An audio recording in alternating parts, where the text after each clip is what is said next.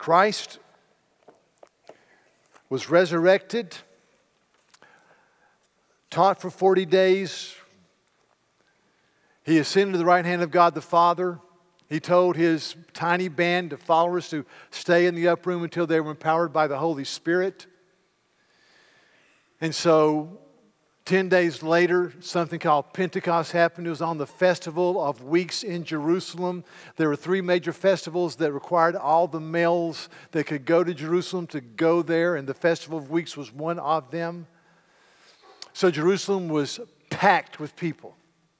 And in the midst of this overflowing population, the Holy Spirit came down upon the people of God, and they began to proclaim the gospel in languages that they had never learned before. There was no Rosetta Stone. There was no crash course on the internet. They started speaking the language of people who had journeyed from many, many thousands of miles to be in Jerusalem. And the people started hearing the language or the gospel in their own language. And the Bible says that they were amazed and perplexed by what was happening. And so as these languages proclaiming the good news of Christ were being preached out, people started coming from all over the city to this incredible happening. And some of the local men who weren't versed in multiple languages laughed and said, "These simple Galileans are just drunk." And Peter stood up and said, "Brothers, we're not drunk. It's only 9 o'clock in the morning." And he said, "What you are hearing is a fulfillment of what was prophesied by the Old Testament prophet Joel. Because Joel says in his book, and in the last days it shall be that God declares, I will pour out my Spirit on all flesh, and your sons and your daughters shall prophesy, and your young men shall see visions, and your old men shall dream dreams, and on every male servant and female servant I will pour out my Spirit, and they shall prophesy, and I will show wonders, and whoever calls upon the name of the Lord shall be saved." Peter says it's being fulfilled right now. And then he gives this sermon that we have in a encapsulated form in Acts chapter 2. He says, "Men of Israel, hear these words. Jesus of Nazareth, a man attested to you by God with mighty works and wonders and signs that God did through him in your midst. As you yourselves know, this man was Messiah. He did marvelous works. He healed people. He fed 5,000 with 5 loaves and 2 fish. This man was attested to by miracles, and he is Messiah. And this Jesus was delivered up according to the definite plan and foreknowledge of God. The eternal plan of the ages was brought to fruition when Jesus was betrayed and put on a cross. And you crucified and you killed him by the hands of lawless men. But God raised him up from the dead, loosing the pangs of death, because it was not possible for him to be held by death in the grave. And 3 times he says Jesus was risen. Jesus was risen. He says it again in verse 31. Then he says, this Jesus God raised up, and that all of you are witnesses to that.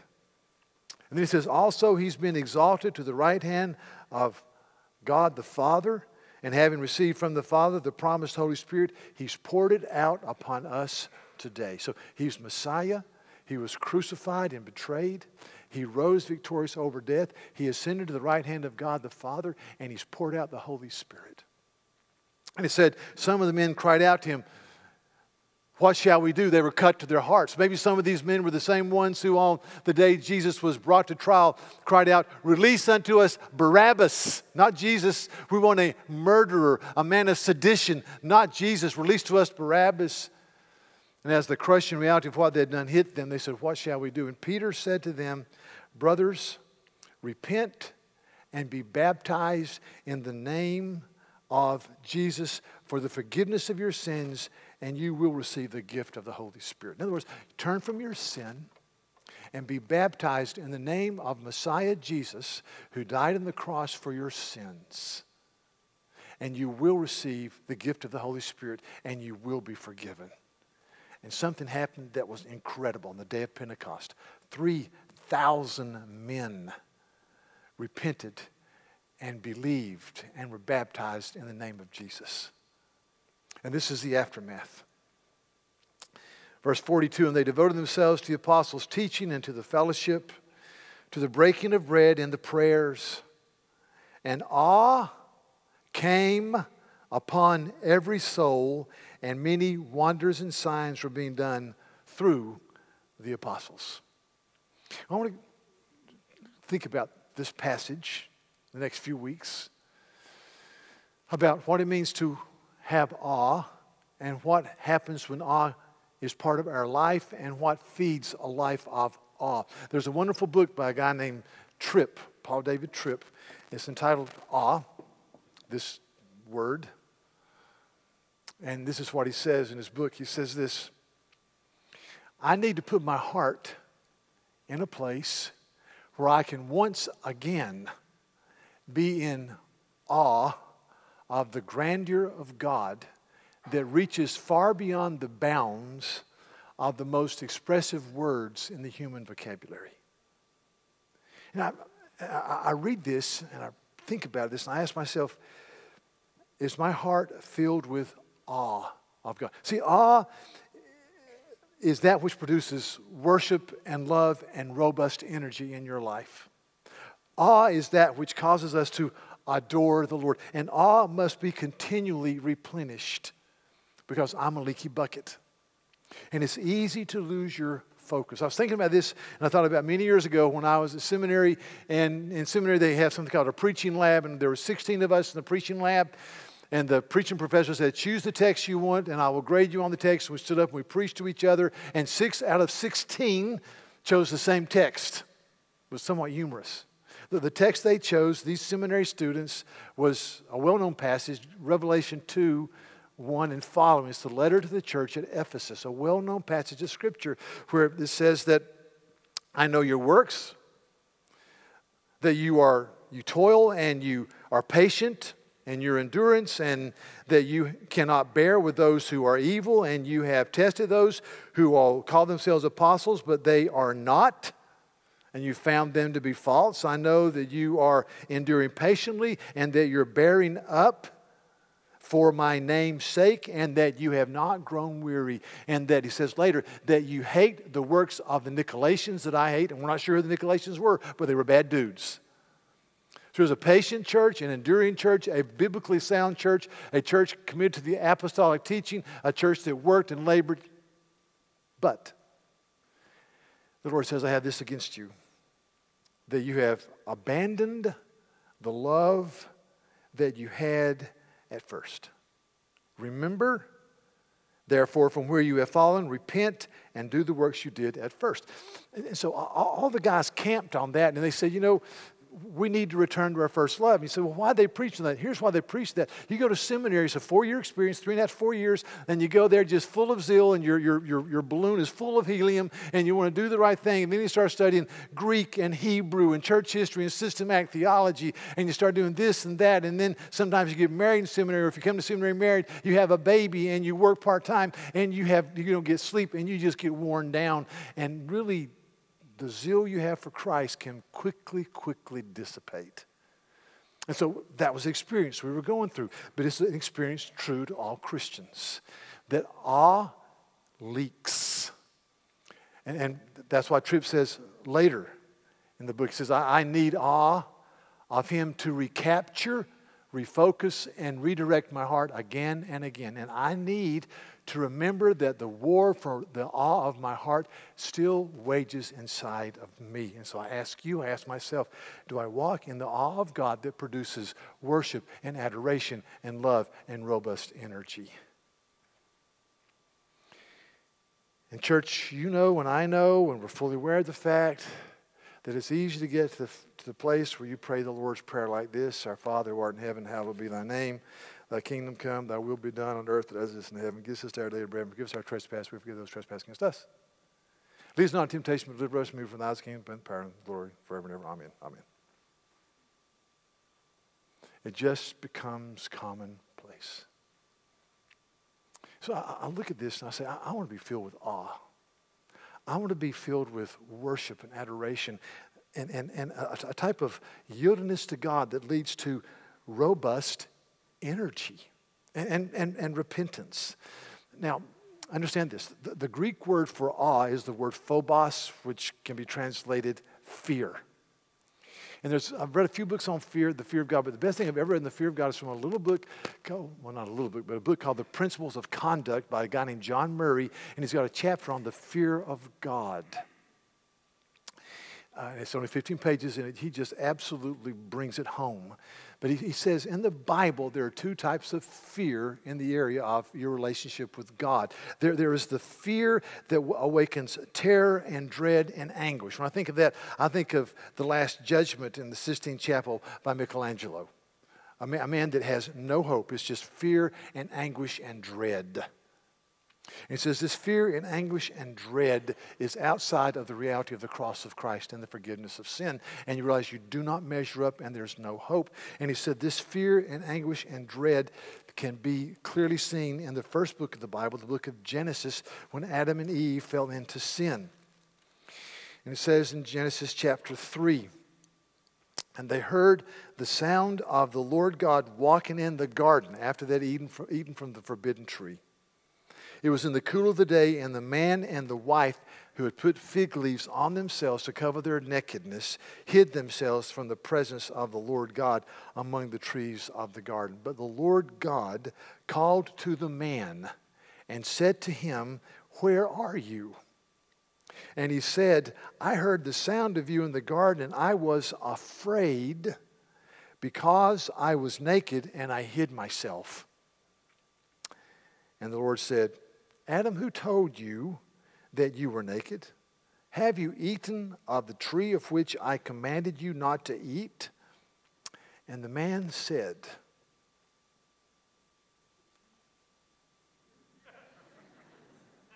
"It was the woman. It's the woman that you gave me, Lord." See, immediate result of sin is blame shifting. It's the woman you gave me. It's your fault. It's her fault. I was just an innocent bystander. And then the Lord tells them that original sin has been visited upon them, will be visited upon the rest of mankind. And then this is said. This is so beautiful. Verse 21, and the Lord God made for Adam and for his wife garments of skins, and he clothed them. Now what he's saying is, Adam, fig leaves won't do. Fig leaves, patterns of your own machination, they won't do. It's got to be the shed blood. And so this clothing with garments prefigured the sacrificial system among the people of Israel, which signified the coming Lamb of God, Jesus on the cross. So it's all a typological statement of what Jesus would do as Messiah when he shed his blood for our sin, which we just celebrated in the Lord's Supper. And see, fear of God is replaced by awe of God. Fear of death is replaced by the understanding that beyond death there is hope. So fear is vanquished by the cross of Jesus. And so the awe that is in Acts chapter 2 is an awe that awakens confidence and love and diligence and energy and worship. And so I want to talk to you this morning about awe, and then the next week what awe produces, and then what feeds awe in the weeks to come. But just some comments about awe. First of all, we are hardwired to be men and women, if we're followers of Christ, who live with a sense of awe, adoration, worship, love, which awakens ourselves, robust energy.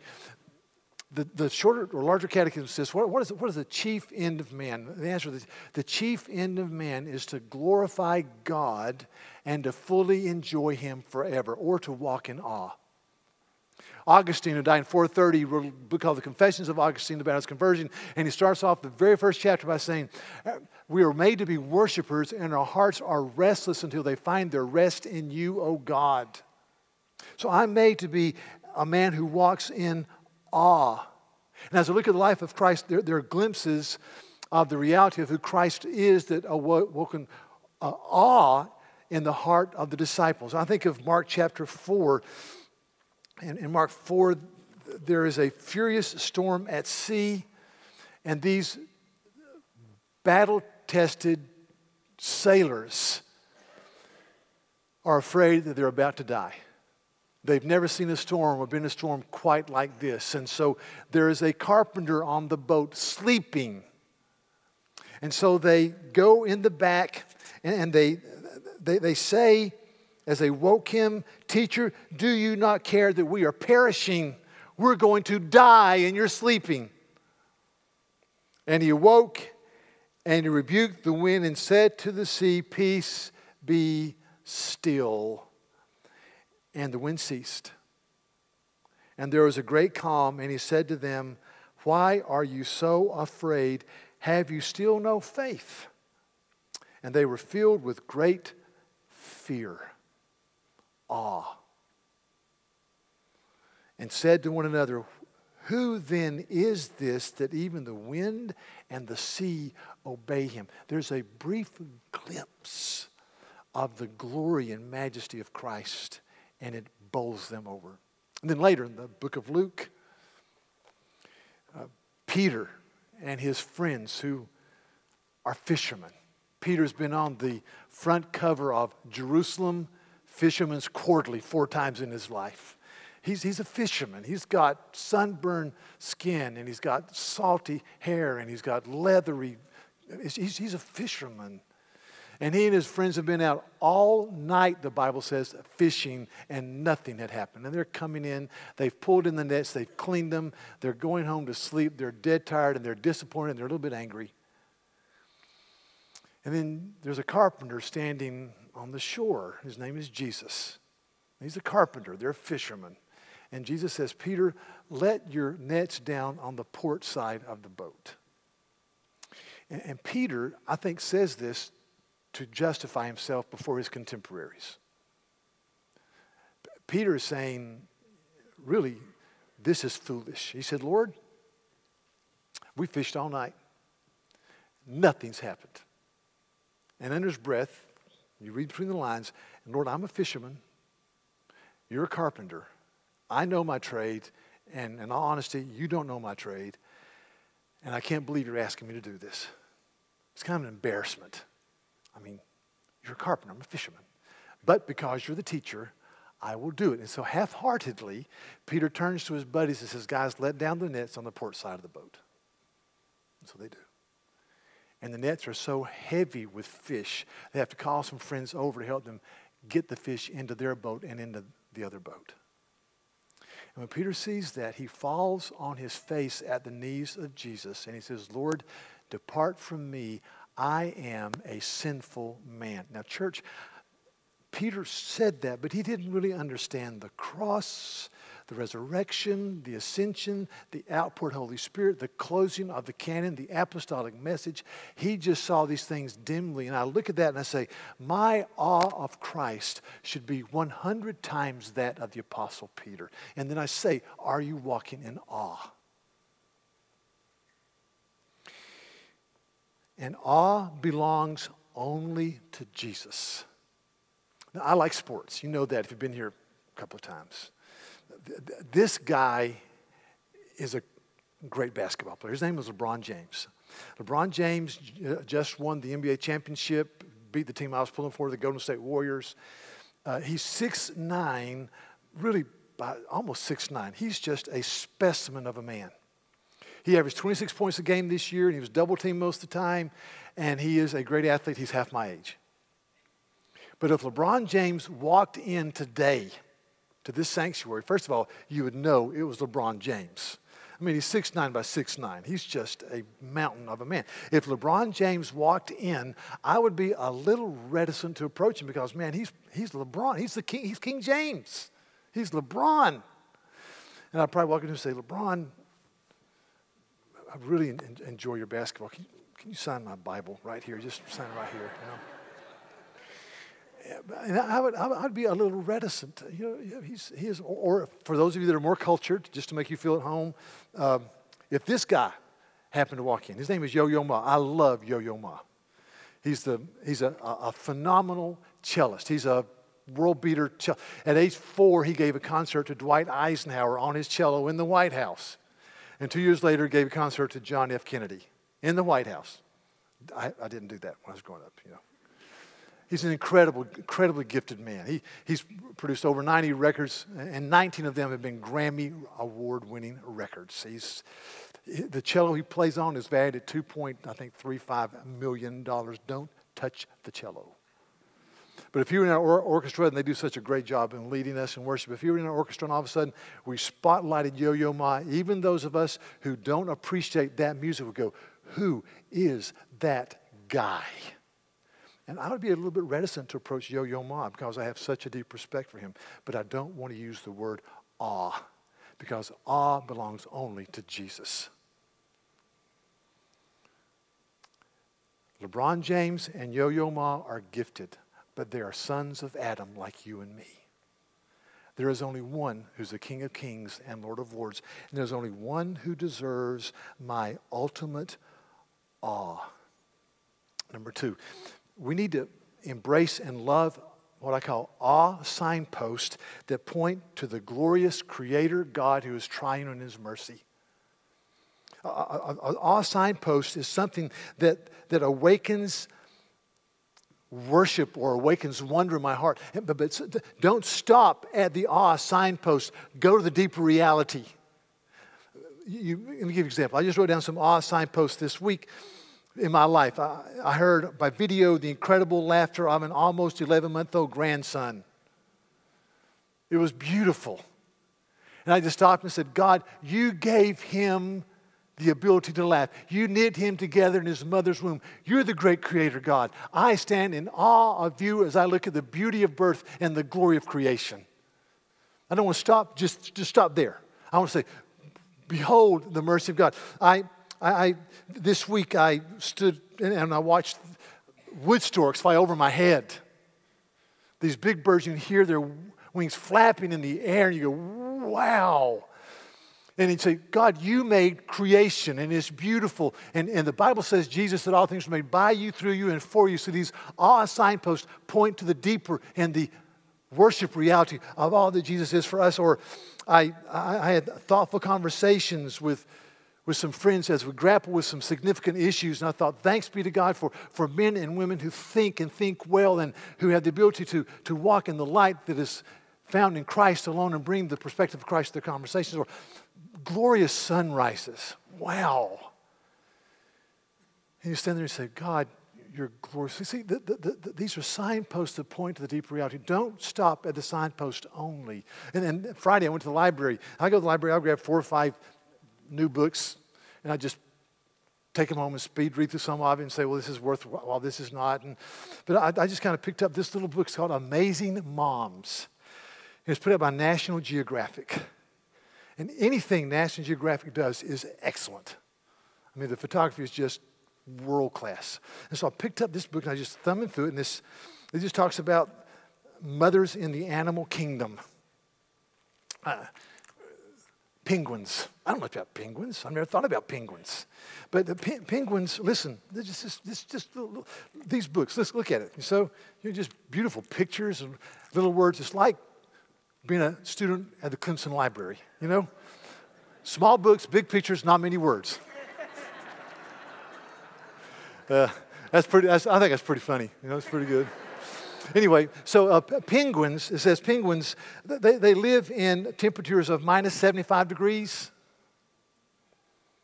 in Antarctica, and that a female emperor penguin will give her egg to her mate, and for the next 2 months, he's in charge of the egg, and he'll hold it between his feet and put it in his pouch. And what she does is she jumps in the water and she swims 50 miles or less, and she eats all this stuff, fish and squid and krill, and as much as she can digest. And when she gets there, she regurgitates it back into the mouth of her little penguin.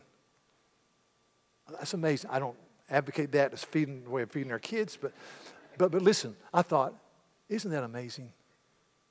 That God made the penguin and gave the penguin the ability to live in minus 75 degree water. It's not just the impersonal plus time plus chance to somehow happen and somehow come together and do this and do that. No, God did it. And so I look at the penguins and I go, God, you are glorious in your mercy. Glorious in your creative energy. And then another one was the panda. I don't know if you have pandas. The pandas are in China. 90% of their food is bamboo.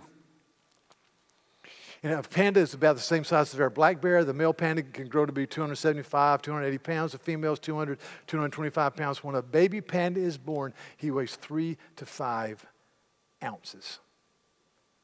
Big as a stick of butter. And the mama woos over him and nurtures him for 3 to 5 years. And I thought, isn't that incredible? Isn't creation wonderful? See, this is, to me, these are signposts to the ultimate glory of God. And thirdly, misplaced awe, church, leads to the unraveling of my spirit. The only one who deserves ultimate awe and worship is Jesus.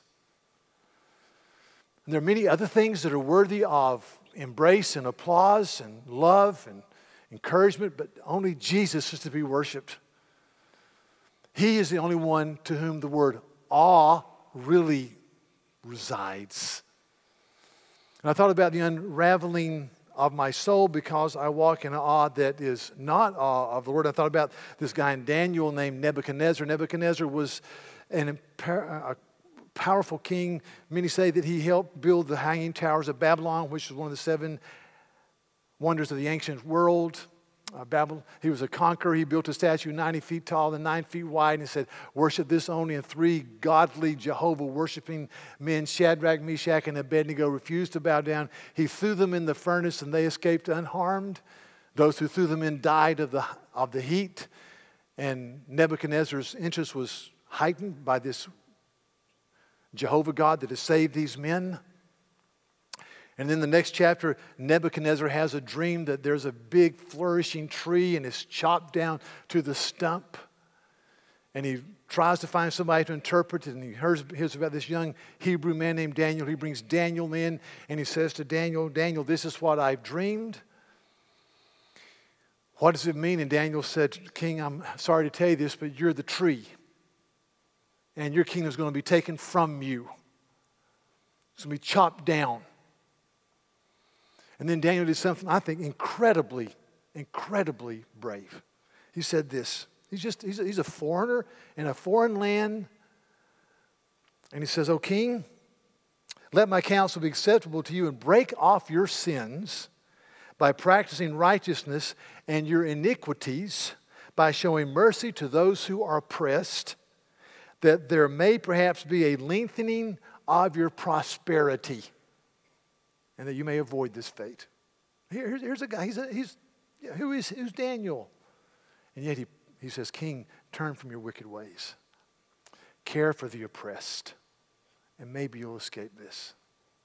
Well, 12 months later, it says Nebuchadnezzar was walking along the royal palace roof in Babylon, and he beat his breast, and he said this, is not this great Babylon which I have built by my mighty power as a royal residence and for the glory of my majesty? Then a voice came from heaven, O King Nebuchadnezzar, to you it is spoken, the kingdom has departed from you, and you shall be driven among men, and your dwelling shall be with the beasts of the field, and you shall be made to eat grass like an ox for 7 years. And immediately he loses his mind. And he goes out, and the Bible says he doesn't cut his hair and he doesn't trim his nails, and his nails became like claws. And his hair was, I'm sure, matted and dirty and filled with dirt and refuse. And I can see Nebuchadnezzar running through the streets of Babylon, or maybe scurrying around the hanging gardens or out in the countryside, and a little boy says, Dad, who is that? And he says, Son, that's King Nebuchadnezzar.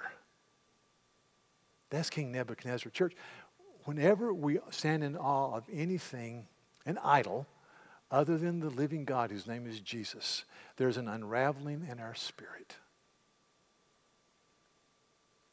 Then after 7 years, this is what happened. At the end of the days, I, Nebuchadnezzar, lifted my eyes to heaven, and my reason returned to me, and I blessed the Most High and praised and honored him who lives forever. And this is what he said. For his dominion is an everlasting dominion, and his kingdom endures from generation to generation, and all the inhabitants of the earth are accounted as nothing. And he does according to his will among the hosts of heaven and among the inhabitants of earth, and none can stay his hand or say to him, what have you done? Now I, Nebuchadnezzar, praise and extol and honor the King of heaven. For all his works are right and his ways are just, and those who walk in pride he is able to humble. And when I don't stand in awe of the living Christ, my life unravels. So just a few comments. I'm going to go over time a little bit. Listen. Awe is good for my soul. When I stand in awe of God, which produces worship and adoration and love and robust energy, it is good for my soul. The book of Isaiah talks about the one who is going to come and who's Messiah King, and it describes the type of person this person would be. And Jesus Christ lived life better than anybody has ever lived it. He's a prototype for true masculinity. He's the one who showed us how to really live and flourish under the hand of God. And this is what it says about the coming Messiah. It says, and the Spirit of the Lord shall rest upon him, and the Spirit of wisdom and understanding, and the Spirit of counsel and might, and the Spirit of knowledge, and the fear of the Lord, and the delight, and his delight shall be in the fear of the Lord. The awe of the Lord, the reverence of the Lord, the worship of the Lord, the adoration of the Lord. His delight shall be in the reverence of the Lord. And I ask you, church, is that us? Is that me? Because this is good for my soul. He will delight, be glad in the fear of the Lord. Then I think of Psalm 36, which talks about the non-fearing and the fearing person. Psalm 36 starts off by saying, transgression speaks to the wicked deep in his heart. There's no fear of God. There's no awe of God in the heart of a transgressor. Before his eyes, he flatters himself in his own eyes that his iniquity cannot be found out and hated. He just flatters himself. Says, God doesn't see. God doesn't know. God doesn't judge. I'm my own man. I'm the captain of my soul. I'm the master of my fate. I do my own thing. And then he says the words of his mouth are trouble and deceit, and he has ceased to act wisely and to do good, and he plots trouble while on his bed, and he sets himself in a way that is not good, and he does not reject evil. He's a bad dude. Then the psalmist breaks away and he just kind of thinks about the character of God. And he says, your steadfast love, O Lord, extends to the heavens, and your faithfulness to the clouds, and your righteousness is like the mountains of God, and your judgments are like the great deep. Man and beast you save, O Lord. And then he says this, how precious is your steadfast love, O God. The children of mankind take refuge in the shadow of your wings. They feast on the abundance of your house, and you give them from the river of your delights. And I said, God, am I feasting on the greatness of God? Am I drinking from the river of delights that flows from the throne of God? And that's why Jonathan Edwards said with such incredible insight, he said, don't get caught up in God's gifts, get caught up in God. He says that the greatest gifts are but shadows, but the enjoyment of God is the substance. These are but scattered beams, but God is the sun. These are but streams, but God is the fountain. These are but drops, but God is the ocean. See, the greatest gifts are the beams that flow from the sun that is God. The greatest delights are flowing from the river whose source is God. Now, some of you enjoying the Olympics. I was reading a book about the early Olympics. One of the earliest Olympics recorded in 564 BC. And at this game, they had a contact sport forbidden to boys. It was called the Pancration event. And it was a no-holds-barred free-for-all in which the only rules were you cannot bite and you cannot gouge out the eyes. Other than that, everything is fair game. And it talked about one Olympic hero named Arcarion, who was from the mountains of Greece, who came to the games in 564. He's a two-time winner in this event. And his opponent, however, got a grip on him from the first and held Arcarion trapped between his legs, choking the life out of him. Icarion, with his final breath, reached out and broke the toe of his opponent. But as he did so, he was strangled and he expired. But the opponent screamed in pain and jumped up, forfeiting the match. And Icarion won, but he was dead. And so the official said, what do we do? He's dead. They said they propped him up, put the wreath on his head. And he said, here's the winner. He's dead. And I thought, that's kind of like the world system. Here, you're dead, but enjoy it. We promise while we can't deliver, enjoy it. I thought, if you know Jesus, you get the real joy now and the ultimate superlative joy in the world to come. It's good. And I just ask you, are you drinking from the river of his delights? Are you rejoicing in the good? Are you just saying, like the old hymn says, I stand amazed in the presence of Jesus the Nazarene and wonder how he could love me, a sinner condemned unclean. God, how in the world can you? But you love me. You give me a future and a hope. You love me. You give me a track to run on. You love me. I want to stand in awe of God. Very quick, two things. I think of the fear of God, the awe of God being good for us. Proverbs 31 talks about the godly woman. She does this, she does that. She's an entrepreneur. She's a worker. She's a provider. She's loved by her family. She's esteemed by her community. Her husband is applauded just because he's married to her. And we can miss really verse 30, which sums it all up. It says, charm is deceitful and beauty is fleeting, but a woman who fears the Lord is to be praised. Now, what's the basic impetus in her life? She stands in awe of God. Thanks be to God for godly women who stand in awe of God. And what she does was the overflow. And it fills you with robust energy. Like I said, many of you are watching the Olympics from Rio de Janeiro. That's the Christ of Rio de Janeiro, stands over the city. Let me tell you a story about Rio de Janeiro. The year is 1557. 1557, a group of believers from Geneva who've been taught by John Calvin go to this area that would be called Rio de Janeiro, take the gospel and plant a colony where the gospel would be preached to those around them. And they're led by a very wealthy entrepreneur, a man by the name of Velagian.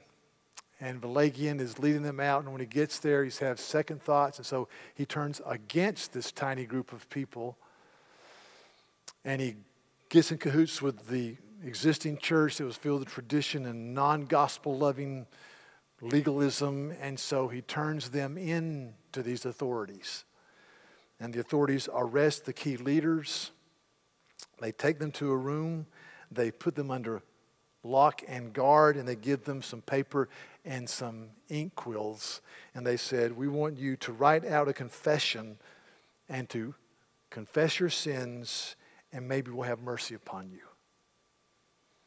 Well, these men sat down without a Bible, without any aids, and they wrote an incredibly beautiful confession of faith about Jesus, about salvation by faith alone, through the work of Christ alone. They wrote out about the Christian life. The first article says that we believe in one God, immortal, invisible, creator of heaven and earth and of all things visible and invisible, who is identified in three persons, Father, Son, and Holy Spirit, who constitute nothing else but the same substance and essence, eternal, and of the same will. And it's just filled with Scripture.